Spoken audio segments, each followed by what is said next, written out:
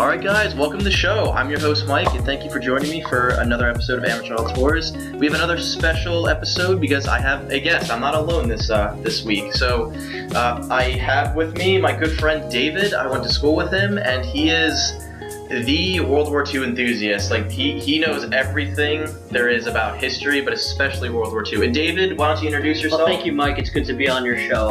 Well, I mean, you're being too kind. I don't know everything, but you know a lot. Yes. There's always the best thing about World War II is it's one of those things where you can't know everything about it. There's always something new, especially I mean, all these things are coming to light, especially in recent times. I mean, it's just you can never know everything about it, and there's always someone who knows more than you, and it's a good aspiration, because there are other things where it's like you can know everything, but then where do you go from there? Yeah. So David, tell us about yourself, and you mentioned why you love World War II, but you have a very interesting persona. I don't want to say persona. You have a very interesting lifestyle. Oh, yes. Why don't you describe what I'm referring to, and right, of course. And your nickname, your illustrious nickname that we know, that everyone knows you out throughout Arcadia. Yeah, apparently. I still don't know how that happened, but because I mean, simply because it's a campus where everybody here is so different. Somebody once explained to me, they said, "Well, you're just different in a different way." That's a good way of putting it. Probably why, but it's just like I just don't understand how it became it's like everybody seems to have heard of me still. It's insane. It's humbling, really. Mm-hmm. Well, anyway, so I've had a lifelong interest in World War II, and that sparked. Well, my grandfather served in the Navy during the war. That's one thing, but another one was I actually was growing up in France in the early to mid 2000s, and France had never really owned up to less convenient truths about their record during the war. I mean, mind you, in fairness, people make what for all these French surrender jokes, the only reason 300,000 British soldiers were able to evacuate Dunkirk is because several French divisions sacrificed themselves to hold off Rommel's panzers while they evacuated across the Channel. Nobody remembers that. By the time Normandy invaded, you had 400,000 men and women in the French resistance, according to a BBC documentary I saw. But what they don't mention, and of course the French were very proud of that, as they should be. What they didn't mention until when I was a small child was that the first roundups of Jews in France weren't even done by the Gestapo, they were done by the French police. Mm-hmm. And the fanatical last defenders of Hitler's bunker were French volunteers in the SS, mm-hmm. Spanish volunteers.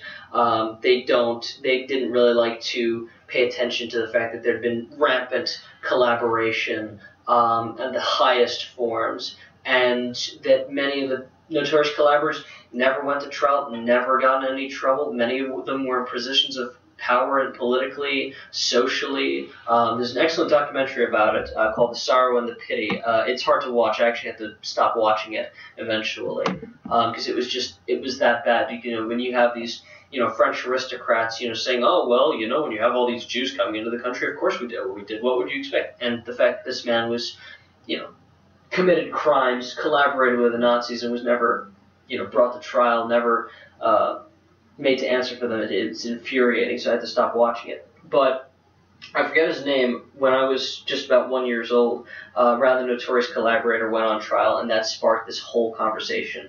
And for once, the French people really started to own up to their role collaborating with the Nazis during the war, especially in the area where I was at, because I lived near Lyon, which was the Gestapo headquarters for the SS. I don't know if it was across the country, but it was the headquarters of an incredibly notorious SS officer named Klaus Barbie, mm-hmm. the Butcher of Lyon, who, of course, the CIA knew about his whereabouts and did absolutely nothing to turn him in.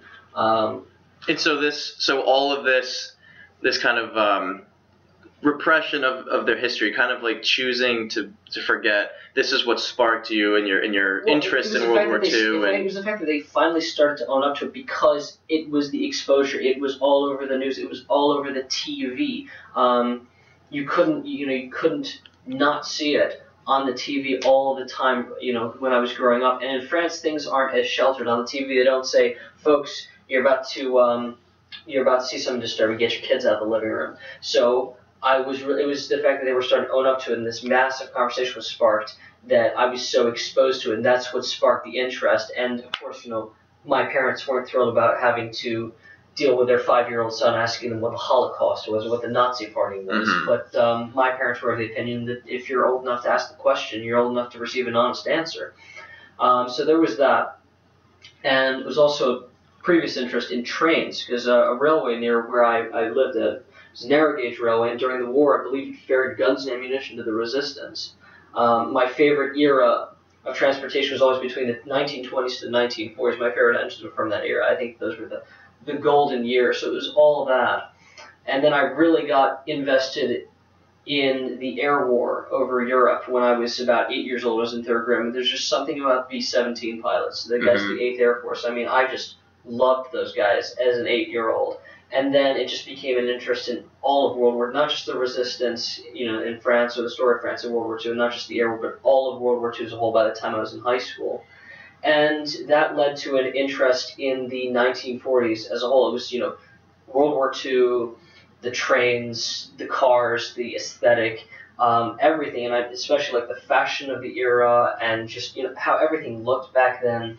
And one day I just looked at that and I thought, I want to look like that. I want to look like that. I want my environment to be like that. And when it comes to the ethics or when it comes to aspects of the culture, what attracts me the most about the 1940s is that there hasn't been a single moment before or after in which the human race has been more united in common cause. I mean, people of every race and creed and political affiliation and any kind of distinguishing characteristic were involved in the fight against Nazism and Japanese and Italian imperialism. They were united in that. And then, of course, the look.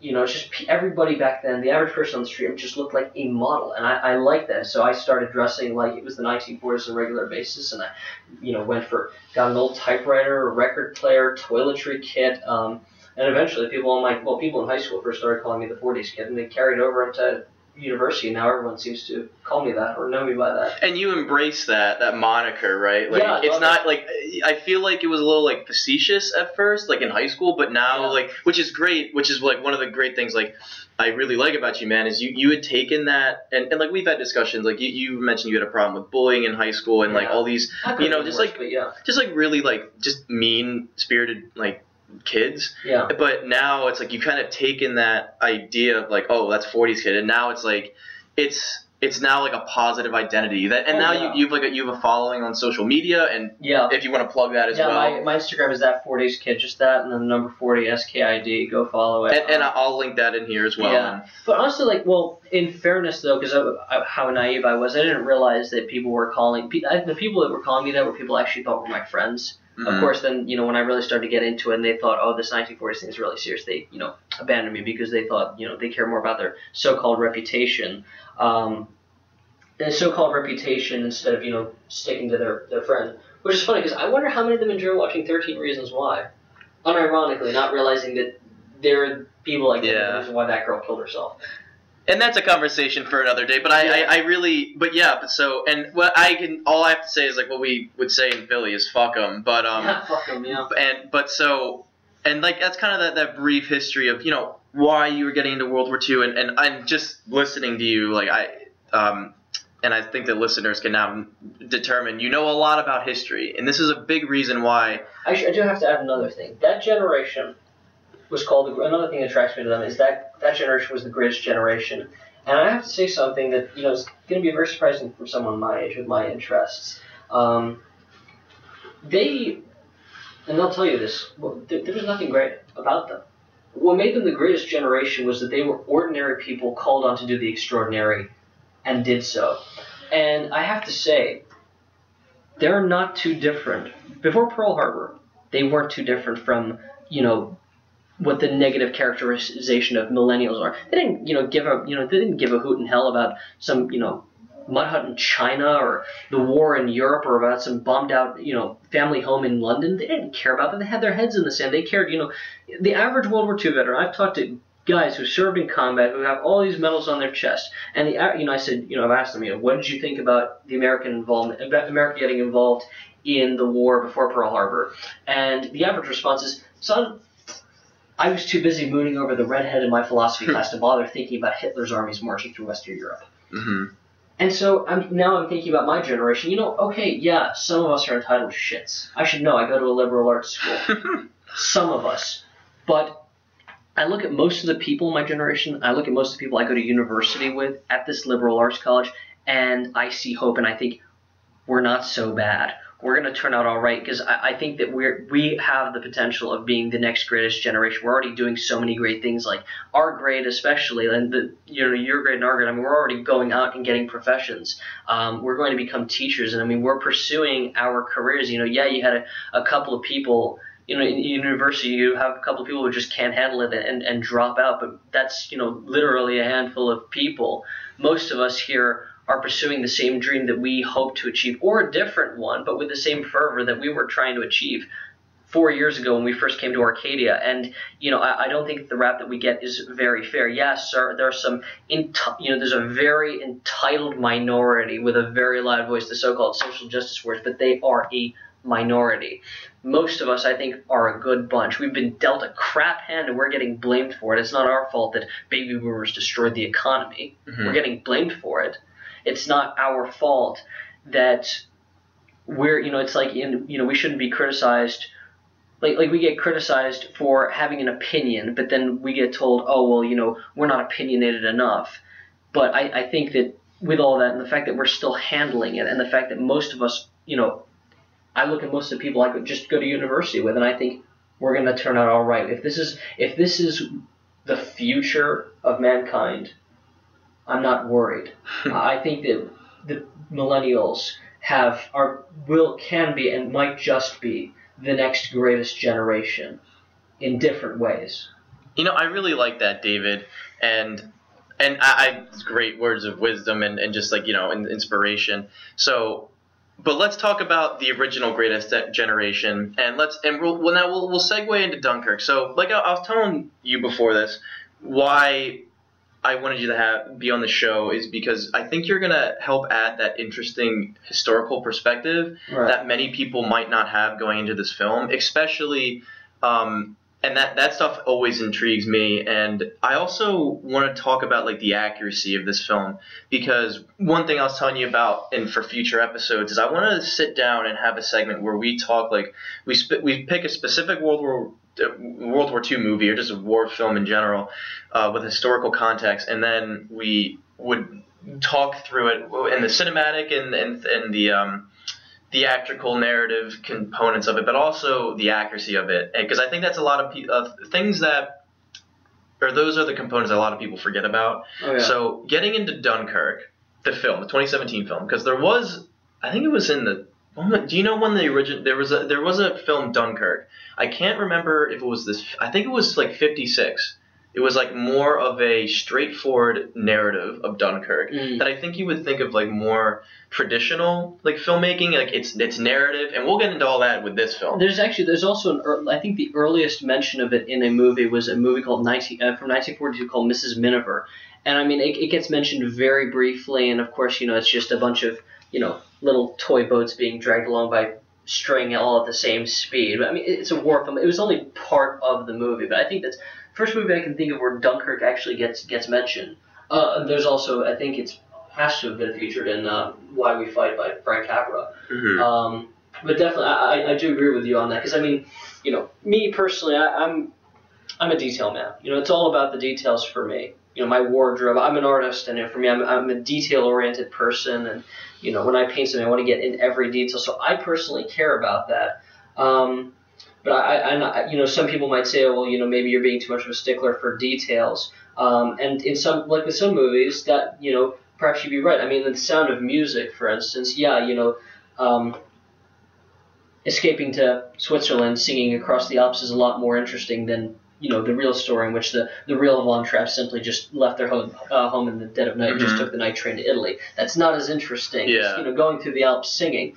But I think with stuff like Dunkirk and war films, I think that if you want to do justice, if you want people to understand, like, it isn't the whole point of it for people to understand, like, you know, what it was like to actually be there. If that's the point, then yes, every detail matters. And I think, you know, obviously the best war scene in history, at least with World War II movies, would be Saving Private Ryan. It was so accurate that they had to set up hotlines for veterans. Oh, yeah. So accurate that the guy who was doing the German dubbing, he'd been a World War II veteran himself. He had to drop out because it was just becoming too much for him. Mm-hmm. That's the kind of effect that you want. Because, I mean, war is such a unique experience. You can't simulate it. You can't recreate it, but you can try and come damn close. War is one of those things where you don't know what it was like. You can't imagine what it was like unless you were there. And for every single person, it's going to have been different. Yeah. But I think the ultimate effect that you could get is if you get people to be absolutely terrified. Because they were all terrified. They'll all tell you. Anybody who says they weren't terrified, wasn't there, is a liar, or is just simply too stupid to know better. And I think one series that definitely comes to mind with absolutely horrifying is The Pacific. Mm-hmm. Have you seen it? Oh, of course I have. I mean, just seeing the blood and the gore. I mean, they didn't leave anything out. They did not leave anything out. I think that's, in that sense, if you want to show the horror of war, I can't think of anything better than that, aside from Why We Fight, because that has actual footage of the real thing. But then again, this actually reminds me of this little challenge I did on Instagram. I remember the first time I was in an environment where everything is exactly what I've seen in the 1940s. It was an old railway station. I mean, not a detail was spared. They even had like the little tape X's over the windows for, you know, when a bomb hits, the shockwave doesn't send the glass shattering everywhere. And like, there wasn't a modern thing inside.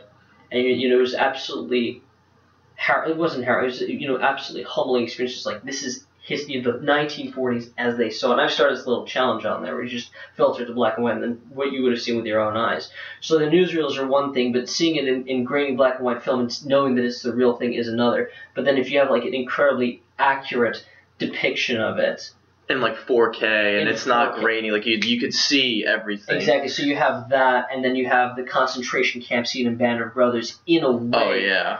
It doesn't top the real thing, but what you would have seen with your own eyes, like that's the closest you'll ever get. Yeah, it's a new sense of immersion, and so you're hitting on a lot of things that I think what makes this Dunkirk film very exceptional in that it's really portraying that terrifying, because you can watch a film and there's always that sense of like, okay, I'm not there, like there's a sense of detachment and it doesn't, like, you're just like, okay, yeah, like you can empathize with people, and like that's kind of what I feel like a lot of war depictions try and get at. It's just empathizing or empathy, like the Patriot, one of the most historically inaccurate films ever made. Like that's all about nationalistic themes of just like, yo, rah rah go America, which is why I dislike the film. Like, hell yeah, it's entertaining is shit, but it's like. But I mean, it's not even that great of a movie. But from like a rah rah go America, that like, yeah, fuck yeah. But every other aspect, it's not. But this film does not want to do that. But before we get into that, I want to ask you, like, how do you feel about Christopher Nolan? Well, I mean, because he's a very like, if you look at, and like I'm a huge film guy, and so like looking at, and I've seen all of his films, like looking from his first film following, going to, you know, the Batman franchise, to Interstellar, like he's literally been everywhere. He's been on the ground into the grimy cities. He's been in outer space and beyond, and now he's tackling World War II, but not in like the sense that you would think. Like he's not going into the trenches per se. There are trenches and stuff, but it's more, he's going to the beaches instead of what you, like, he's not doing like the Bulge or more. I mean, I don't even say well-known, because Dunkirk is extremely well-known in history. Or not as much as you'd think. Yeah. So what is your opinion of Nolan, if you even have Well, one? I mean, I've seen all those films. I've seen... Which Batman films has he done? Because I haven't seen all of them. He's done Batman Begins, Dark Knight, and Dark Knight Rises. So he's done the most I've seen everything except the last one. I've seen Interstellar. You can put all of them together next to each other, and you can tell that they were made by the same guy. I think that he's very, very talented. And honestly, he's a stickler for. You can tell. What I appreciate is that, like with Interstellar, you can tell he's a stickler for details. My father is a physics teacher, and he, you know, He said that as much as was possible, Christopher Nolan actually got a lot of the physics in Interstellar, right? Oh, yeah. A lot of the theory, right? And most physicists would tell you. Oh, there's a book. He had Kip Thorne as a consultant, and they actually wrote a book, The Science of Interstellar, where they pretty much break down every single aspect. And I've read it. Well, okay. I've read the first 50 pages because once you start getting to theoretical and the black holes and stuff, that's when I had an aneurysm and I just had to stop. So because it's just so intense. Yeah. But what you're saying, he's an auteur, like you mentioned. That's a definition of an auteur. You can watch something that he has done without knowing anything of it other than just the visual medium, and then you can say that's Christopher Nolan. But you're saying his attention to detail, and I think that his strongest suit is attention to detail, because Dunkirk is a film all about details in its props, in its presentation, in its narrative. Now that you mentioned that, I'm so surprised that he managed to get it down so down pat. Because I mean, with movies like Interstellar, or the Star Trek movies and stuff like that, you usually have a team of scientists that say this is plausible, this is realistic, this is feasible, which sets it apart actually from movies like Star Wars, because some stuff is just it's just not possible. Oh, that's just fantasy at that point. But sometimes actually, because with Star Wars, like lightsabers, it's just aren't possible. The technology behind Darth Vader's suit, half of it already exists. Mm-hmm. So it's that mixing, yeah. What I'm wondering is just I can't imagine he had that many advisors who were actually there for the Dunkirk movie, because most of them are dead. Mm-hmm. Most of them are dead, because that was early on in the war. I mean, most of the World War II veterans you have that are still alive today are people who were born between 24, 25, 26, and of course at least 250,000 plus these states alone who lied about their age. But I'm wondering, because most of them are dead, and yet you have movies like Battle of the Bulge, which was so bad that Eisenhower complained. And yet you had four advisors, Joachim Peiper. Joachim Peiper. He was the guy responsible for the Malmedy massacre. Okay. He was there as an advisor. Omar Bradley was there as an advisor. I think somebody was there. You had several guys who were top brass from Battle of the Bulge who were there as advisors, and yet it was terrible. It was a terrible movie. So I'm wondering how he's managed to pull that off with that, because I doubt he could have had that many people who were actually there. He might have had some. And it's interesting because we looked this up before we started talking, who wrote this film, and as far as I can tell, Christopher Nolan has sole writing credit, which is even more incredible when. Well, let me ask you.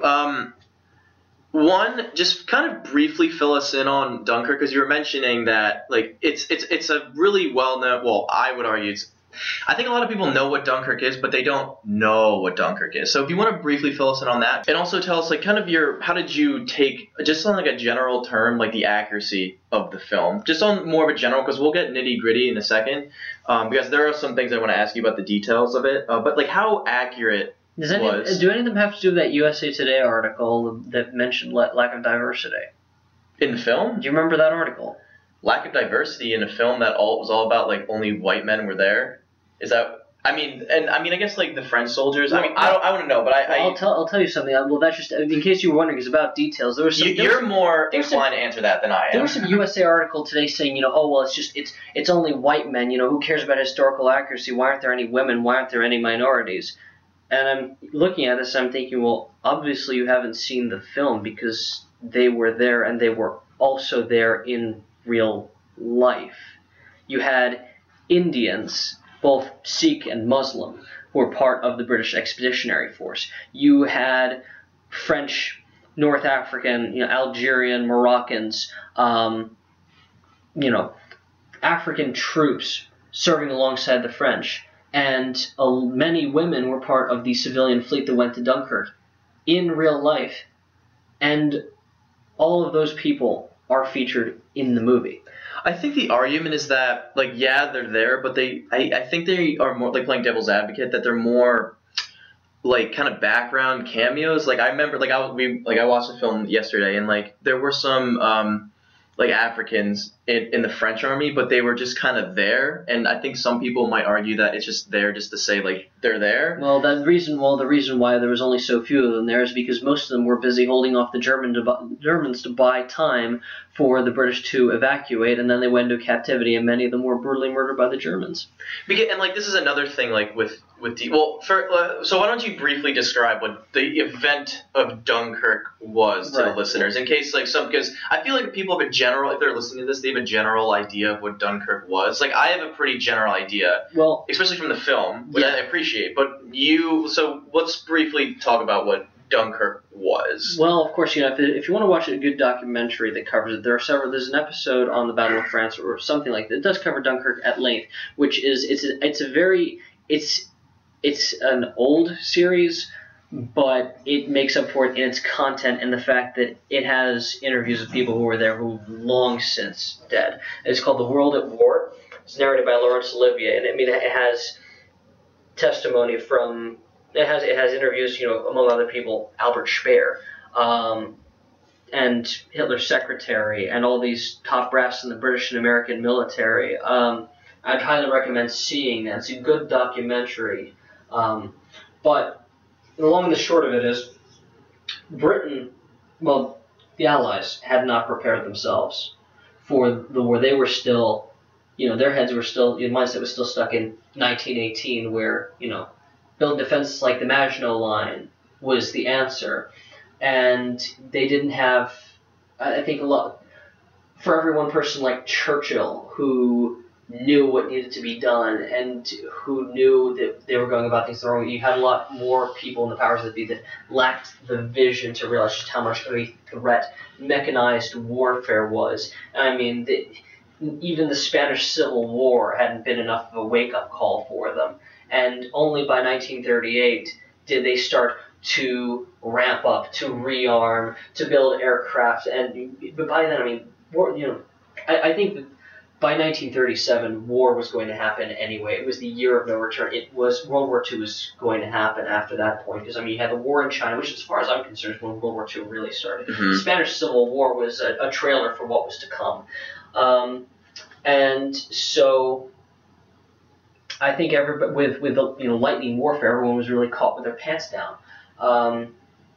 And on top of that, you had, the morale with the Germans was so high. Morale doesn't win wars, but just after this, sweeping campaign in Poland where they took it in 5 weeks or something like that, and then they just swing over and they've blasted through the Low Countries. They've blasted through the Low Countries, and just absolutely unstoppable with state-of-the-art tanks and aircraft, which were completely legal to build. Because on top of it, they had morale. Basically, like all these things that they just rolled out. People would say, but that's illegal. Well, fuck you, we built it anyway. Meanwhile, the countries that did adhere to those, that did disarm. When they did rearm, they were equipped with these outdated tanks. They were outnumbered, outgunned. Their tactics were antiquated by that point. Some of the tactics were absolutely medieval. But in the long and the short of it was that, the British Expeditionary Force was a formidable force, but they were outnumbered. The RAF had, sent what aircraft they were able to send were decimated by the immensely superior Luftwaffe, because not only were their aircraft better, they had more of them, and many of the pilots had already had combat experience in Poland and Spain, or were under the tutelage of people like Adolf Galland, who had already had such experiences. And then, of course, Dowding, I think he was, I forget what his rank was at the RAF at the time, but he told Churchill, said, you can't send any more aircraft. We have to save as much as we can for the upcoming invasion of Britain. So their air power was one of the first things to go. And in the end, you had about 300,000 men trapped at the beaches at Dunkirk. I'm skipping several details because I'm forgetting them at the moment. I've probably forgotten a lot of important details. So I have a question. Why exactly were the guys like stationed in Dunkirk, or like kind of, I'm assuming like that was like the central area, but why were they there? Well, I mean, that's just where they evacuated to. I forget. I think it's there is a reason for this, but I think that it's just that it just happened. I think, and somebody can correct me if I'm wrong about this, but I think it's the reason why it was Dunkirk. And it wasn't even the closest place to the channel, I don't believe. I think Calais is a bit closer. I think it was just because they had nowhere else to go. Because you had the German, pincer movements. You split their forces in half, encircle each, force in half until there's none left. And whatever forces that do manage to break out can be encircled once again. I'm probably getting this detail wrong. I'm so rusty about this part, even though I did try and brush up on it. Oh no, it's fine. So I mean, that's now we know why they're there. The reason was they were just absolutely encircled at Dunkirk. They were trapped like rats, and basically the reason, and they were at the beach. They were trying to evacuate, and in the meantime, the French were buying time for them. Oh yeah, which is one thing that I just want to mention quickly in the film. Like that was one of my first notes. I was like, as much as, like you said, like there's those jokes of like, the French surrender, like they are the one, like, so we open the film with this patrol, I guess British patrol going by, and you get those pamphlets like, we surround you, like this fear tactic, and then the whole squad gets annihilated except for, I don't want to say a protagonist, like one of the main characters, he jumps over, and then there's like, the French are just held up in this one this point in the road. Yeah, sandbags. Yeah, and then he goes and he's like, "Oh, I'm British," and then they let him pass, and then they're holding, and then you get these instances throughout of the film when the officers, high-ranking officers, are talking, saying, "Yeah, the French they're holding out, but it's not enough." And then at the end of the film, the naval officer says, "I'm not leaving the French," and I think that is great. Like that's a really interesting, again, details that Nolan is choosing to include of like the French didn't run. If it wasn't for the French, the British wouldn't have, I mean, I would make the assertion that they wouldn't have been able to really evacuate in the time that they had. Right. But so let's like rewind the clock like a year. So you saw Dunkirk, and honestly, it's another reason this is like kind of special for our relationship is because it's kind of the film that really got us like speaking. I remember that. I reached out to you and said, "What did you think of this film?" Because I knew you were like posting about it. Yeah. So that was another reason why I wanted to bring this up, because now things have come full circle. But what was your like? So you just walked out of the movie theater of July of 2017. Yeah. What was your initial reaction, like your gut feeling, as soon as the credits rolled and you walked out of the theater?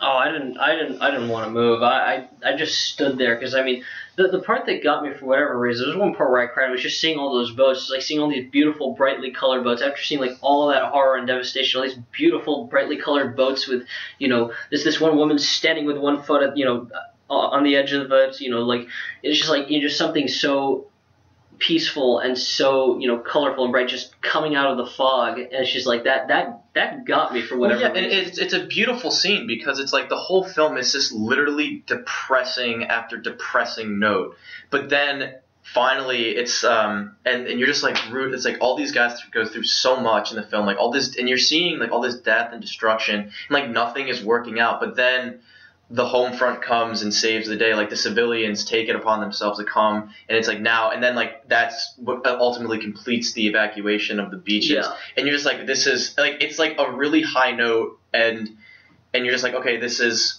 no matter what, like things can work out, especially like knowing history of how things turn out. But no, it's a powerful moment when they just turn and it's just like they're coming. Yeah. It's like England came to us. It's almost absurd. It's just like after all this horror and devastation, you see all these brightly colored little leisure boats. It's almost absurd in a good way. Well, there you get the character of the. So I only know one character's name, and that's George. Yeah. I don't know any of the other characters' names, which is a point we can talk about. I don't necessarily think that it's a bad idea, but I think it's a point that should be brought up. But the old man, I should say, I guess, who's taken upon himself to captain his own boat across the channel, and what he says to Cillian Murphy's character when he refuses to go back to Dunkirk, he's like, "There won't be a home if we don't do this," and like we have a duty, and I think that's really poignant and like really powerful and that kind of sums up the whole mentality of like this character is kind of the representation and embodiment of pretty much the spirit of the English people that came across the channel. And there's a movie theory about it that actually says that that more than likely he'd been a World War I veteran. I can see that. With his age, and also the things that he said, and the fact that he was unusual. I mean, this is the 1940s. I mean, shell shock is poorly understood these days. That's a great point. But back then, I'm sure you noticed that he was especially understanding of just how stricken. Well, yeah. There's the character of George, and he's like, "Oh, is he a coward?" Or the father, whichever. One of the characters says, "Is he a coward?" And he says, "No, he's not himself. Like he's seen things. Like he understands."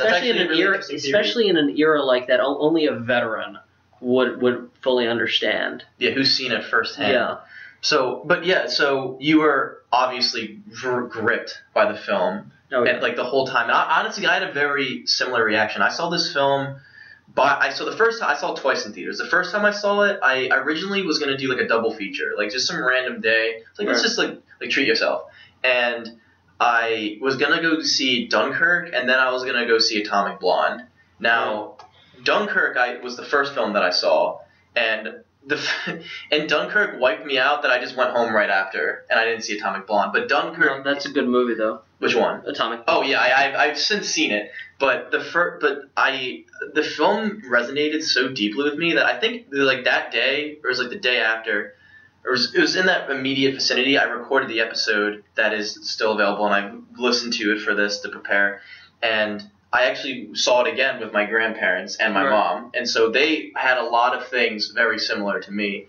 But they even got that detail right. Yeah. What detail is that? You just pulled out your iPad. Because we were eventually going to go back to detail. I just wanted to check if I got that right. But anyway, yeah. So you saw it with your parents. I mean, your grandparents were they old? Like, they were kids during the war. They were. Were they old enough to have remembered it, or? They definitely remember. They must have been. I think my grandparents were born in like 35, something around that time. So like they would remember. They were kids. So they were like the kids that were probably like banging pots and pans, like collecting like steel for the troops or something. Well, yeah. I mean, actually, being a child during the war in the United States, Christmases and birthdays were a little more scarce. But actually, it was from a lot of people I've talked to who were children during the war in the United States versus people who were kids in the war during Britain. I mean, the people who grew up in the States during the war, I'm not going to say they had it well, but it was nothing compared to being a kid during the war in Britain or in France or Poland. Well, yeah, because the United States is isolated from the entire conflict. Like there's and that goes into the history of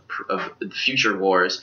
But yeah, I completely agree. Like I mean, if you were a kid in Europe, you probably scared shitless. Yeah, you're a kid in Britain. Definitely, you were scared that a bomb was going to fall through your window or something like that. Yeah. Like, it was different fears of the different countries and locations and locales. But, yeah, the American kids, like, they're still... The only civilians that got... I mean, aside from whatever civilians were killed at Pearl Harbor, the only civilians in the United States that were killed... Well, okay, what people often forget is that there were many civilians in American protectorates like Guam and the Philippines that were taken prisoner by the Japanese, and they were put in, concentration camps. Yeah. That's often overlooked. But in the continental United States, the worst thing that ever happened was that you had a Japanese pilot who launched from a submarine aircraft carrier. He dropped a few incendiary bombs over the Oregon forest, tried to put, try to start a wildfire. The fire department put it out quickly, and many years later he came to that town and gave him his samurai sword as reconciliation. Mm-hmm. And aside from that, the only people I can think of that were in the continental United States that were killed by enemy action was that the Japanese would take these bombs and put parachutes on them, basically these balloon bombs, and they'd use the wind current. It was rather clever. It didn't work, but it was a clever idea, to ride across the ocean and land the continental United States. And most of them were duds. Many of them fell into the ocean, but one had landed and went off in front of a pastor and his wife and their two kids going to Sunday service. Mm. And meanwhile, you have all these mass casualties of civilians in Britain and continental Europe. Like they're not even the same sport. Like you can't even compare the two. No. But yeah, so that's how speaking how this film how powerful I thought this film was, and then it's something that I haven't returned to except for this review. because of, I think, of what it does really well.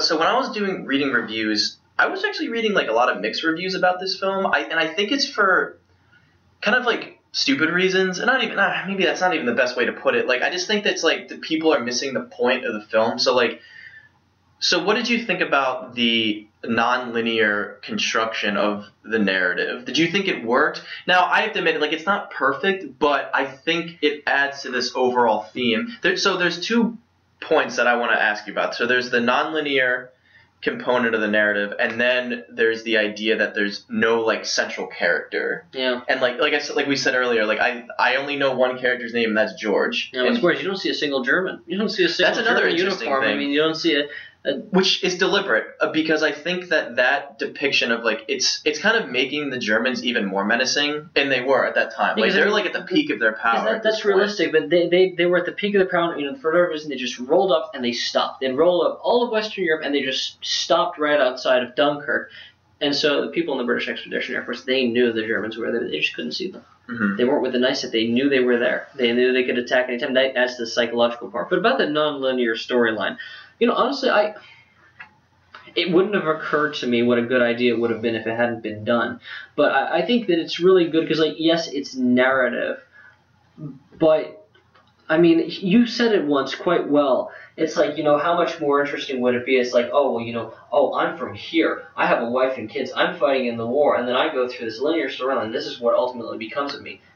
Meanwhile, you just have this non-linear storyline. It's confusing. And that we're talking about putting people there. I mean, there's nothing more confusing than being in the middle of a war. And I think that it's definitely a great device. I mean, you see it in Pulp Fiction. Mm-hmm. And it's just like, Pulp Fiction is a film that's supposed to be about, the absolute, how absurd and obscene and confusing human beings can be. And I mean, war is obscene. War is absurd. I think that it does add to that. It definitely adds to the, being there, the confusion. It's just like, what is the point of having a narrative? I think that's one of the things that really killed Saving Private Ryan, is that the first part was absolute chaos, absolute confusion, and the rest of it's some boring storyline. And like, that's what I think. Everyone's asking, like, okay, there's no central character, but I would argue that the central character is the event of Dunkirk. Oh, I agree. 100%. Because and I think that's one. It's the non-linear. So Christopher Nolan, throughout pretty much all of his films, time is a very core component. Whether it's very direct with something like The Dark Knight Rises, there's literally a ticking time bomb with nukes and stuff. And there's Interstellar, where it's all fluid. Yeah, like, and there's like all this, like, yeah, and like Interstellar with, like, the black hole, like, manipulating time and things like that. And then you get films where it's a little bit more subtle, and it more ingrained into the ideas and the themes of the film. So you get, like, Memento, told backwards but still, like, chronologically, but you still jump from time. You're jumping all around, but it still makes sense.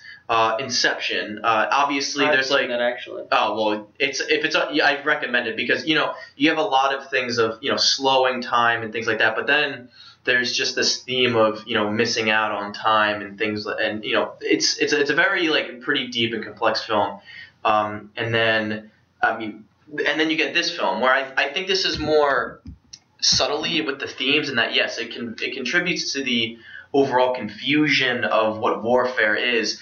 And because there's moments when there's the 3 segments. There's the mole, which is 1 week, the sea 1 day, and then the air 1 hour. And there's moments when you're focusing on Tom Hardy's Air Force pilot, and he's going by, and then it cuts to the characters in the mole, or the land, I should say, and it's night. And it happens simultaneously, where it cuts from light to night, back to day, and it's kind of disorienting, and that's what turned a lot of people off. But to me, again, just hitting this idea of confusion of war, like, that's what everyone was feeling at this point. You would have felt the same way if you'd been there, yeah. And even then, like, and so that's what I think is. I immediately loved the nonlinear story of this. I thought it really worked in favor of it. so that's that. But I'm trying to look at. I did type some notes. A lot of it was just kind of keeping up with the It was keeping up with the kind of the plot, so I could think of some areas. But let me ask you. Tell me about the accuracy of the movie, in your opinion. Oh well, the only inaccuracy I saw, as far as I'm concerned, they're probably reenactors and experts on uniforms and events and all that. Well, I mean, they would probably come up with a couple ones, but as far as I can remember, the only inaccuracy I noticed was beyond forgivable, and that's the fact that I think the German aircraft that were used that were real, I think some of them might have been remote controlled or digital. But some of them were, but sometimes they used real aircraft. And I think that's great because, unfortunately, as much as I enjoyed Red Tails when I first saw it, when I was 14, then you have to look at it and you think, all these CGI aircraft, it's like, look at the maneuvers they do and, just how fast they go. It looks all right when it's Revenge of the Sith and it's that battle over Coruscant, but it doesn't look good on P-51. Mm-hmm. And, of course, the markings. Don't get me started on the markings that they had in Red Tails. But, so the detail I found, the inaccuracy I found that was forgivable was the fact that the real German aircraft used were actually not German, probably weren't built during the war, were actually built by Spain. Because after the Spanish Civil War, Franco was so impressed with the Stukas and the 109s and the 111s that he commissioned the Luftwaffe, basically asked for a license to build them. And up until 1943, they were built as the rest of the German, like the 109s at least, were built with the same motors. Actually, no, so the 109s, Heinkels, Stukas were built with the same motors that the ones the Luftwaffe had. The Daimler-Benz engine for the 109, the Umo, so I forget what model it is for the Stuka, and I forget. I think it's also a Daimler-Benz engine for the Heinkel, but it's definitely a DB601, DB605, one or both, that was used in the 109. But then in 1943, when the war was starting to get really bad for the Germans, the Spanish had no choice but to build their own motors, which were Hispano-Suiza, which are 4 propellers instead of 3. And on the outside, you can tell it's a different motor. And then later on, I believe the motors were built by Rolls-Royce after the war. Mm-hmm. For these German-built 109s, they were using, I believe the Spanish Air Force were using these German designs up until Franco's death in 1975. And so there are very few surviving 109s because they were either shot down or scrapped, and there are even fewer surviving airworthy original 109s. And of the ones that survive, they would even if you use the original German 109 in the Dunkirk movie, it still would have been a noticeable forgivable, but noticeable, because the most widely produced of the 109s was the 109G, I think. And back then you would have had BF-109s, mostly BF-109Es, the A-meals. So the 109s you see in the Dunkirk movie are Spanish built, but to have a real aircraft instead of a CGI one, and that detail, it's forgivable. I think it's more than forgivable. Yeah, and so you could tell. So essentially, what you're saying is that it was the sound of the motor in the make of it, or it looks different. It does look different. You can tell on the outside. That you told me that when I reached out to you a year ago. And I have to admit, David, that is fucking incredible that you know that. Anybody who had an interest in World War II aviation could point that out. But still, that's incredible. So, guys, everyone listening, if you need more proof that David is one of the smartest people that I know, there you go, because that's fucking incredible that you know that. Because that obviously that wasn't. Because some people might say that that's nitpicking, but I think that's and it is to a degree, but knowing that is insane, but in the best way possible. I appreciate that. Thank you. But then you hit on something with the planes and stuff. I think you're the one that actually sent me the stuff that the behind the scenes footage that they used mixed of model airplanes. So that's the 109E, which I believe would have been present. And then that's the Spanish 109. Oh, I see. You see different. But another reason why it's so forgivable is because the markings were completely right. I mean, for instance, in Red Tails, you had late war markings combined with markings that were already obsolete by the time the Spanish Civil War occurred, or fantasy markings that just never existed. Meanwhile, for the Dunkirk movie, you had the 109s had yellow noses, which were the markings of Jagdgeschwader 26, which was one of the most elite squadrons. Actually, they were stationed after France fell. They were stationed in Abbeville. They were known as the Abbeville Boys. And these guys were handpicked by Hermann Goering. I mean, these were guys like Adolf Galland, among others. And I mean, Adolf Galland was such a prestigious pilot that someone like Galland could get away with, after being, Goering was chastising them during the Battle of Britain about their losses, they're not doing so well, and he says, well, come on, I'm just trying to help Hitler. How, I've chastised you enough. How can I help you? What can I do for you? Is there anything I can do for you? And Galland said, yes, sir, you can bring us a squadron of Spitfires. So they had, the markings of the Abbeville Boys with the yellow noses. So I mean, yeah, but it's just like, that it is nitpicking, but it's not. It's a forgivable detail. Mm-hmm. Like it'd be. I'd agree if it was. If you said, well, it's not a forgivable detail. They should have done better than that. That definitely nitpicking. But everything else I can think of, with the ships, I don't know much about military ships. I should know more, but I think that the ships were accurate. Definitely more accurate compared to Pearl Harbor, because. That movie fucking sucks, but they had Arleigh Burke class destroyers, which I don't believe existed anytime. Let's see, when were they introduced? Well, while you're looking that up, I have two questions for you. One is like a general history question. Yeah. So when they were bringing in these ships and like the transports, especially like it seemed like in the film they were really just focusing on the wounded at first, and then but still like they're taking soldiers out and evacuating. Was this not considered a war crime for the Germans to be shooting transports of wounded and just like soldiers? Is that not a war crime? Because that was like the first thing I was thinking. I was like, because I noticed like it seemed like the Germans, like you said, they literally in history and in the film, like they just stopped, and it seemed like they were pretty much like dropping the pamphlets and essentially just be like, we're here, they're dive bombing. And then they were shooting down, so there's the ships are being blown up throughout the whole film, but we have two really in-depth, I guess three. So there's the transport in the beginning that is where Harry Styles, One Direction, who did a fantastic job in this film. Yeah. But he's on this ship. That transport gets shot down or sunk.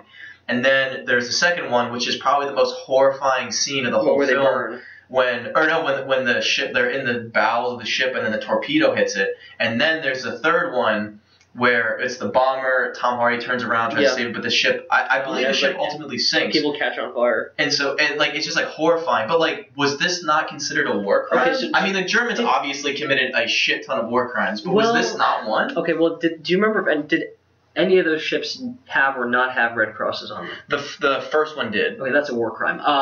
Exactly, I was like, that's... Bombing troop ships is not a war crime. It's not fair, because you have a bunch of troops on board a ship, but, if it's a troop ship, I know that's not a war crime.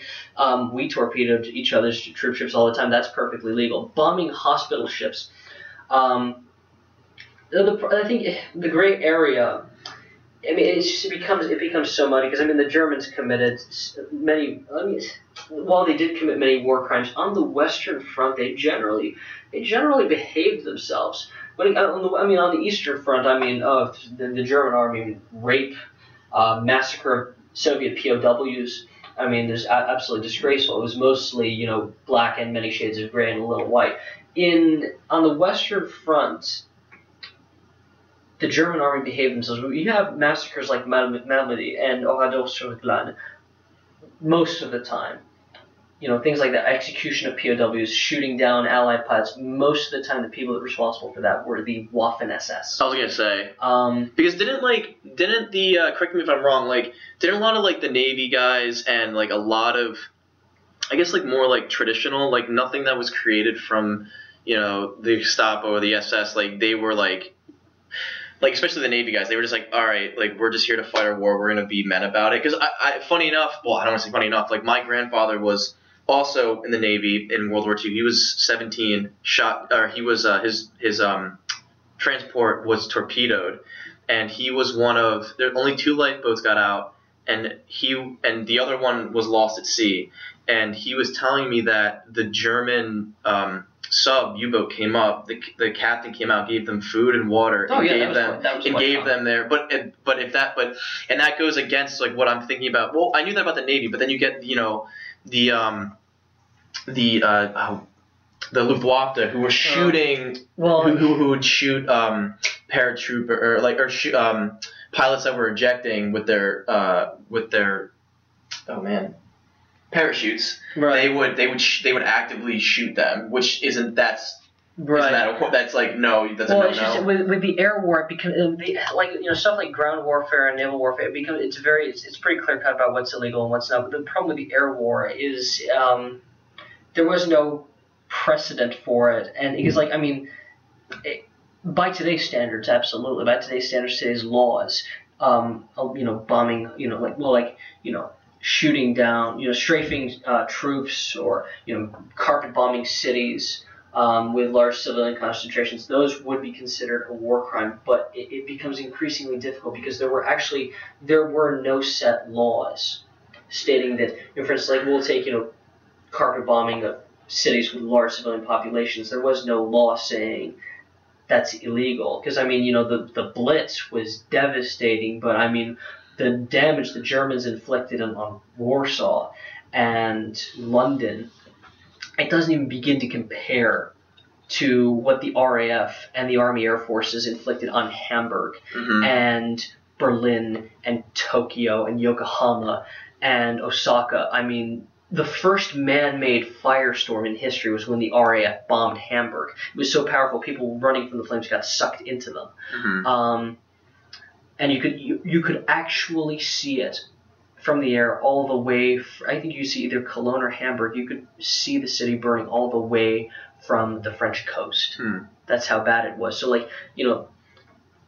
people realized, if we're going to call them war criminals, if we held ourselves to the same standards, we'd be worse war criminals than them. So not a single member of the Luftwaffe went to trial for anything involving aerial bombardment. The Soviets and the Chinese, the Soviets did try a couple of Luftwaffe generals for the bombing of Belgrade, and they were executed. That's the Soviets. They didn't have the same democratic system. And, of course, the Chinese communists, I think several people were on trial and imprisoned for the bombings of Nanking and Chongqing, and went to jail for it. But then again, those wouldn't have been democratic courts of law. In the democratic court of law, there wasn't a law saying that carpet bombing was a war crime until 1977. So that's why Hermann Goering didn't go to trial for his role as head of the Luftwaffe, but rather as founder of the Gestapo and Hitler's second in command, one of the key creators of the Holocaust, but not involving, the bombings of cities in Spain and Poland and France and Britain. So it becomes very, very difficult. But the regular armed forces, the Luftwaffe, the Kriegsmarine, and the Heer, the Army, of course they committed war crimes. And probably more, definitely, as far as the regular armed forces, definitely more than the Americans or the British did. But I don't know what the statistics are. I'm not sure who was worse, the German armed forces or the Russians, because, what the Russians did in Germany. But I think it's it becomes a bit of a gray area, because you do hear about there was this experiment done with POW camps, just regular run-of-the-mill POWs, not any of the big fish where they put microphones underneath the tables, and you hear stories about Stuka pilots bragging about seeing a woman with a baby carriage and chasing her down, spraying her with bullets. You hear stories like that, but when as horrible as the scene, if it was a hospital ship, that was a war crime. Even then, even if it was aerial bombardment, that was still considered a war crime. The Germans, of course, the Germans did do it, and the Soviets did it as well. I think sometimes by accident, sometimes not. But the people who when you could always guarantee that when they bombed the hospital ship, it was delivered. It was the Japanese. Oh yeah. It was the Japanese. On top of that, their prisoner of war ships, their hell ships, were deliberately unmarked. So there were many times where ships full of American POWs were sunk by American submarines. I mean, when it comes to like the Japanese disregard for anything more the Red Cross on it, they were much worse than the Germans ever were. But I mean, definitely it was there. There's no, I don't actually know the statistics of it. It should be easy enough to find out. But what's your next question? Oh, I was gonna ask. So, in a film that has a lot of memorable scenes, what was your favorite, or either your favorite or like most? Because favorite kind of, I don't know. I feel like that's not the right word. But what's the most memorable scene in your opinion of this whole definitely film? the one with the little fishing boats. So the very end of the film. Yeah. And does that include like the whole when they're on the trains reading the Churchill address about Dunkirk? Not as much, but I think that's a very, very relevant detail. Again, attention to detail, because I found, as I'm a big train enthusiast, I found that one of the biggest, in historical movies, some of the biggest details they can overlook is what kind of trains are used. I mean, I was watching this documentary, that's supposed to be set in the 1840s, and like, I'd recognize that line anywhere. It's the Foxfield line. I'd just been there a couple weeks before, and they have an engine that wasn't built until 1874, but I mean, that's just me being nitpicky. But in the Dunkirk movie, they would have been sent to the south, so the railway that would have transported them would have been the Southern Railway, and I just looked. Southern Railway carriages were used in the filming of Dunkirk. Interesting. Southern engines, I believe. I wonder what line it was. I wonder what line it was on. Oh yes, of course, it was the Swanage Railway, which I believe is actually in the south. But they used Southern Railway carriages, so that was just another little even as like detail. a detail that. Yeah. It's there, and it just goes to show, like, he's really trying to, even the details that he doesn't, and this is what makes, like, the opening scene of Saving Private Ryan really great. Like, there's a lot of those details that you wouldn't even seen, and that's, and Nolan is incorporating that into his script, into his narrative, and he doesn't have to, I believe, let's see, was it actually where they filmed Dunkirk? Because if it was actually filmed on the Swanage Railway, he actually used a place in the south of England. So, like, because a lot of heritage railways were filmed. There's actually only one that was actually a main line. That's Great Central, where I worked. The rest of them were old branch lines. Because basically, everyone's heard of Margaret Thatcher and the coal miners. No one's heard of course. Dr. Harold Beeching in the railways. He basically did the same thing. I mean, all of these branch lines just were wiped out of existence, and livelihoods were destroyed overnight. But he actually, I'm just looking here, and if I'm correct, he even used, because, like, he actually used a Southern Railway branch line. Yep, Swanage Railway. Oh. So this branch line, well, they would have been on the main line, but he actually used something on the Southern line in the same location, so the same part of England where they would have come, because they would have come up from Southampton and, I forget where else, Devon, I believe, and they would have gone up to London from the south, and they used the Southern coaches, Southern locomotives. Even though it's very brief, it's just one small detail, because, I mean, if he hadn't paid attention to that, he could have used London Northeastern or the Midlands or Great Western, which is all over different parts of the country. But he even paid attention to that detail, and it's like it's awesome. And that's him as like, I think that he's just earning, like, him as a filmmaker. That's like amazing, and like that's great that like your favorite scene was with the English citizens coming in, kind of like saving their boys. That just got to me an emotional part. Like, that made me soft. I really liked that scene. And it's not cheesy though. Like it's earned, because I think war films really skirt that line and walk that line very thin of whether it's like over the top or cheesy. Well, there are plenty that don't skirt. They just go it all out. I mean, just basically any movie. Any war movie between the 50s and the 70s, with few exceptions. I mean, Longest Day is one of the only exceptions, but then you have all these horrible movies where it's just like every Nazi's wearing a armband, and it's just like the stereotypical, looks more like it belongs to a fetish convention than a World War II movie. Yeah. Total lack of attention to detail. The tank scene in Battle of the Bulge. Instead of doing it in winter in a forest, they decided to do it in the dead. They filmed the scene in the dead of summer outside of Barcelona, in a desert. And it doesn't work. It looks like a desert. And it's weird. Like all the films that are coming out like about war, they're they're all like grotesquely violent. Like I'm thinking of like Hacksaw Ridge. Oh yeah. And for some that's reason, another one. That and the Pacific are like the most. Hacksaw Ridge I liked, but for some reason, like I just never like I thought, comparing like the Pacific, like both in the same theater, and I thought that the Pacific had a more immersive and like realistic experience than I felt as I was watching Hacksaw Ridge. And what took me out of it was like, this doesn't feel not real. It just feels artificial, which obviously it's a film. It's a Mel Gibson movie. Like it feels like it's a romanticized version of what actually happened, which I think is disrespectful. It's brought to you by the same guy who made The Patriot. And We Were Soldiers. And We Were Soldiers is good, but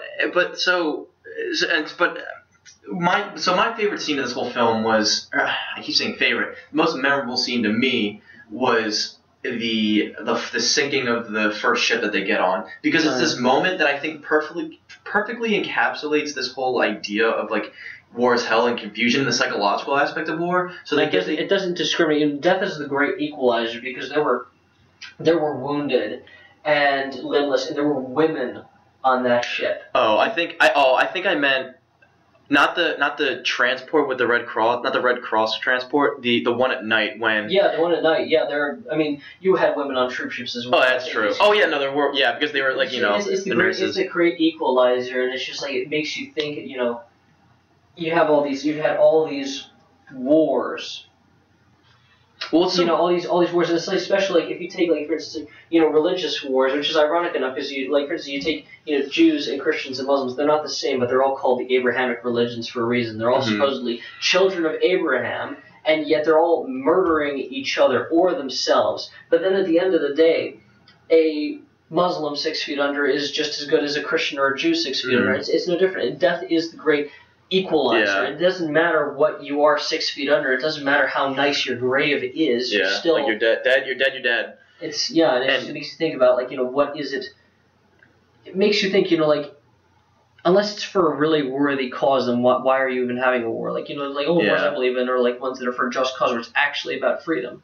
And World War II was one of the only wars that was genuinely about freedom. Mm-hmm. But going back to this one scene, like where I think it really encapsulates like the film, like the themes of just like this chaos and just kind of hellish nature and the psychological aspect. So like our characters, they think they're safe. They get on the ship and they're being herded underground. Or I'm saying underground. I felt like I was being herded underground, but they're going in the bowels of the ship. That's how you're supposed to feel. But they're like they're drinking tea. They're having like jam and toast. Like they're all like kind of laughing. It's so surreal. That's war for you. And then immediately, like it turns out the mute soldier who's French and just doesn't speak English, he immediately just is like, nope. And I'd be like, yeah, I'm with you, dude. Like I would not want to get in the bowels of that ship. And then. But everyone feels like that. Everyone does. Everyone wants to run. Everyone wants to crap themselves. Everyone who's been in a war, anybody who's fought in combat, and I know enough people who've been in combat civilians. Every single one of them just wants to just lie in a corner and just cry. And then there are the ones who do and the ones who don't. And most people, human beings, we underestimate ourselves. We don't realize really what we're made of until we're put to the test. And most of us, put to that test, obviously, fight the urge to do that and just go out there and do stuff. And then those of us who don't, but can't fault them for that. It doesn't make them better or worse. Just makes them human, just as human as the rest of us. So it just shows you how surreal it is. 1 second they're drinking tea, and the next they're and then the torpedo comes, and I really think it's so effective of that, like this atmosphere of people are like finally relaxed, like, oh, I'm going home, or like we're off the beaches of Dunkirk, and then this torpedo comes. And then it's immediate. It's so immediate. Like you get this like well lit area. There's this shake, and then water literally just pours into the ship, and then you get this chaos. Like they're all just drowning rats. Like there's so much chaos you can't see. It's very darkly lit. You just hear like screams. It very much reminded me of how James Cameron shot like the sinking moments of the Titanic. Yeah. When it's just mass. Like this is fear, and like. Ironically enough, being a collegiate swimmer, like my biggest fear is drowning, and so like this really got me in the moment. There's a few moments in the film that I was literally on the edge of my seat, like gripping, like white knuckling my seat. This was one of them. I guess it's the moments when like drowning was almost like a reality. When the second pilot was trapped in his fighter and he couldn't get the door open. that I was like, oh my god, come on. And then what's great, well, so I'll finish that, and then you get the French guy just pulling up the ship, you get that white light, and they get out. And then the ship goes down, and you're just like, and then you have the moments, like right before the ship sank, you have guys in lifeboats that are just saying like, come back, help us, like, don't be cowards. And then the ship sinks, and they're immediately like, no, you can't come in here. And then they row back to shore, and then they're back at square one. And I just think that scene is so effective because it elicited the strongest emotional response out of me, but also, like, I think it encapsulates the whole theme of confusion of war, which is why I think, going back to this, the whole non-linear, like, perspective of telling, like, everything kind of meshes together, and I think it makes the film unique, but also genius in its own way. Yeah, I didn't have moments like that, per se, with Dunkirk. It didn't hit me on a personal level like that, but you probably will want to include this in your details. You probably think I'm absolutely nuts for this, but anything going to do with the air war, specifically the American bomber pilots over Germany, the B-17 pilots. I can handle Holocaust footage. I can handle any kind of gross stuff like that, but I just cannot handle documentaries about the air war and testimonies of them and the footage. I mean, that's pretty intense. I mean, I can understand that because, like, I guess because I felt like I've been drowning at times, and like this is what like really got to me. But yeah, that was the scene that stuck with me the most, and in both like the narrative and like thematic sense, but also like on a more personal level. And it was like that. Like if there was a moment that I was like this was when I was convinced like the film is doing its job. Like the film is wanting to like kind of put the viewer and tell the experience of Dunkirk, and not so much like an individualized. It would have been so self-defeating to have just an individual. The more you mention it, the more it's coming to me that it wouldn't have been, because I think this is like it would have been just like it would have been no different than Hacksaw Ridge, really. Because I feel like this is like an individualized, this is an experimental war film, which is like I feel like those two words don't really go hand in hand, and not to say like films like Hacksaw Ridge, like I feel like because these men are incredible, and those like those individual stories, because like Hacksaw Ridge, like that story, like it's true. It's when you start getting stories like Wind Talkers, where you take like a real event and then you fictionalize it and you like dramatize and romanticize it. Like Memphis Belle. Oh my God. The one from 1943 was great because those were the real guys and it was the real thing. But the one from the 90s, I mean, I can't believe Robert Morgan, pilot of Memphis Belle, actually allowed himself to be associated with it. Honestly, I think the best kind of war film you could do, and it's really hard to make these, especially like I think there are studies, I might be wrong about this, there are studies that a day in the life of somebody in Iraq is more traumatic and harder to come to grips with than a day in the life of somebody who was in the Bulge. Mm-hmm. So it's like, I might be wrong about this, I think I'm wrong about this, but have you ever heard of these studies where it's just like, in some ways, like, the trauma and like the level of it and how it's coped with is handled worse by veterans of more recent wars? That, you know, a Vietnam or Iraq vet is much less likely to be vocal about what he went through than a World War II veteran. I think there's a lot of different factors with that. Like one, I think with World War II veterans, they've had longer times to, you know, come to terms and they were held as heroes on top of that. But then you get like, you know, the changing warfare and like, and I had a presentation in a paper about like comparing like the military and like World War II to like, you know, Korea, Vietnam, Gulf, Iraq, Afghanistan, like to the modern wars, and like what the shift in warfare and like the cultural and societal shifts that have occurred and how we as a nation view warfare and like, you know, treatment of veterans and things like that. There's this interesting book, and I forget what it's called. My father's going to send it to me, but it's actually this book that, through statistics, actually shows that as bad as all the wars we've had in recent times are, we're actually more evolved and more civilized than our ancestors were. I mean, the rape of Nanking, okay, that was terrible. You had 700,000 people raped and murdered in a week, but that's nothing compared to Genghis Khan. That's nothing compared to the Gallic Wars. In some ways, we're actually becoming less brutal than we were. I mean, if you think about it, if, you know, in the Middle Ages they'd had the atomic bomb, I think they would have, thermonuclear bombs, they would have used it. We've had... For 70 years, we've had the power to destroy the human race, which we've never had before.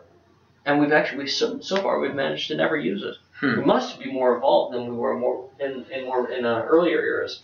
But there's a film I saw, and I forget what it's called. It's from 1943, and it's about the fire brigade during the Battle of Britain. Mm-hmm. But none of the people in it are actors. They're actually all the guys who were actually there. Mm-hmm. But it's just you can't do that with a war. Well, to a degree you can, but the question is how many people would you be able to get that were actually able to, that are actually able to do it justice? Because I mean, a combat veteran from Iraq isn't going to understand what it was like to be on Peleliu or Normandy Beach. But I think it would definitely help. I mean, for instance, just like another thing about details. I'm guessing you're a Star Wars enthusiast. Oh, of course. In Attack of the Clones, the people in the clone armor are just animators from ILM, just in blue bodysuits, just running around, pointing and pretending to shoot.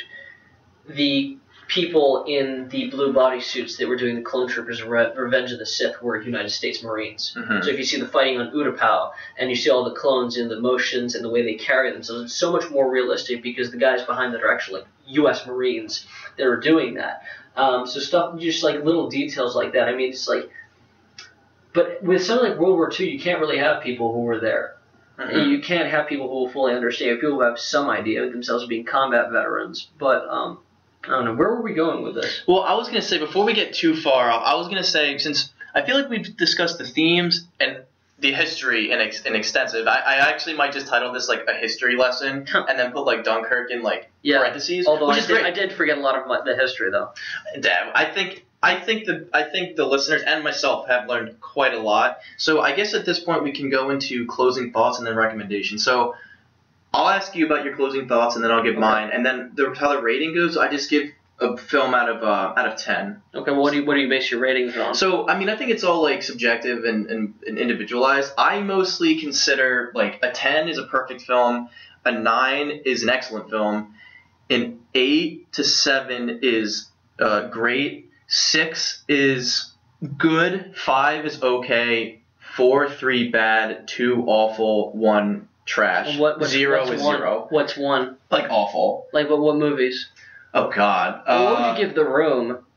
Oh, I mean, there's a lot. Narratively, I would give The Room like a 1. Like it's awful. But like on an entertainment, I'd give it like a 5. What about those Ugandan B movies? Like Who Killed Captain Alex? Well, yeah, Okay. See, like it's all individualized because like I think a lot of factors try and go into my recommendations. So I'll ask you about your closing thoughts on the film of Dunkirk. If whether that's, and you can say anything you want about the closing film, like what you liked, didn't liked.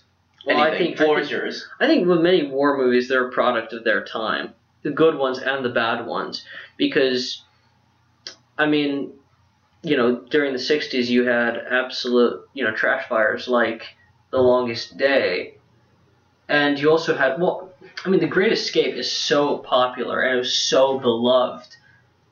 There were lots of inaccuracies in it. Many, many, many inaccuracies, but it's that good of a film for some reason. I mean, the cast, it's not about the details. I mean, the actual story of the escape was pretty faithful to what happened, even if it, for a 1960s war movie, but it was that good. But meanwhile, like, Battle of the Bulge, I was just absolute trash fire. I think all war movies are a product of their time, and I think, for a movie from 2017 where everything's in 4K, it's as they saw it. And shot on IMAX too. Exactly. Nolan's a big proponent of shooting IMAX, so you get that really crisp, wide edge, and like it's a very interesting way to see this film. It's like on this huge screen. I'd give it a 10, absolutely. Oh, okay. I absolutely, because I can't really think of anything wrong with it. I mean, it covered everybody. It covered the brave men and women of the fishing fleet. The civilian fleet. You covered, the nurses. It covered the colonial troops for both the British and the French. It captured the essence. It got the point across. It got the point across because the main character was, as you said so long ago, Dunkirk was the main character of the story.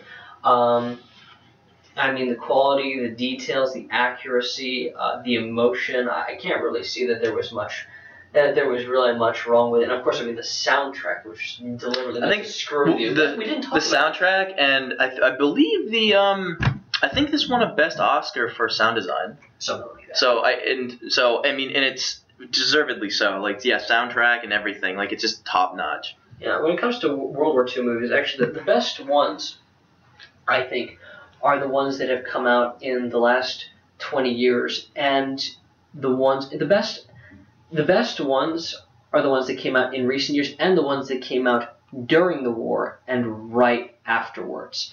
The worst ones were the ones in between, or ones that are recent. But I mean, it's just like actually there were some bad World War II movies made during the war, but they're bad for different reasons. Like, I mean, there's an excellent World War II movie from 1942. It's called Casablanca, and again, it's a product of its time. I'm guessing I should get into recommendations now. Well, I'll do my closing thoughts. So, because I think that was one of the questions, but I think that's an episode entirely on its own of just like kind of the history of like World War II cinema, like American cinema focusing on World War II. Right. And I would love to get with you like sometime in the soon in the immediate future to sit down and like we'll take our notes and record it. Right. So I'll go with my closing thoughts. So yeah, I essentially agree with you on so many points that details, narrative, it's unique in itself. It's Nolan is keeps getting better and better with each film. Like he's at his absolute best right here. I absolutely love this film.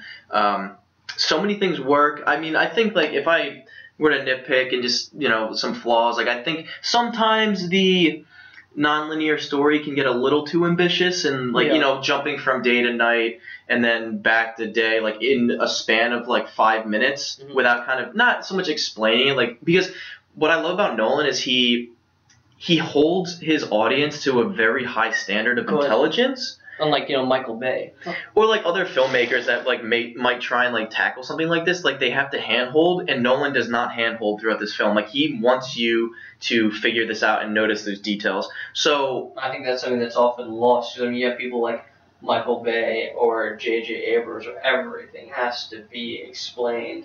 Yeah, but Nolan is definitely not that. Definitely not, no. So what would you give Dunkirk out of 10? David, well, what is your recommendation? Definitely 10, because I can't really see much wrong with it. I can't really see anything to nitpick. I mean, they got every detail they could get, and then some. They got details that it wouldn't have occurred to other people to do. And that's respectable. I mean, the cast. I mean, you had Ken Branagh, who's he's well accustomed to doing World War II movies. He played Heydrich in Conspiracy. You have Tom Hardy, who was in Band of Brothers. Very, very. Oh yeah. Back when he was a fetus. As a lot of those actors were in there, but that's a conversation. But yeah, I completely agree with you. Like everything is top notch, and I'm not going to go 10 out of 10, but I'm definitely going to give it an 8.5 out of 10. One out of 10.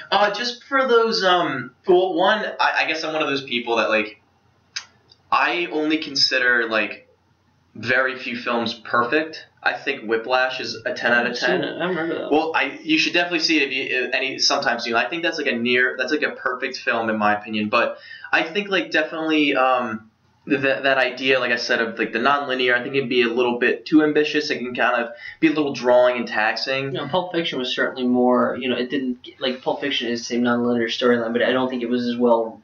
It wasn't as.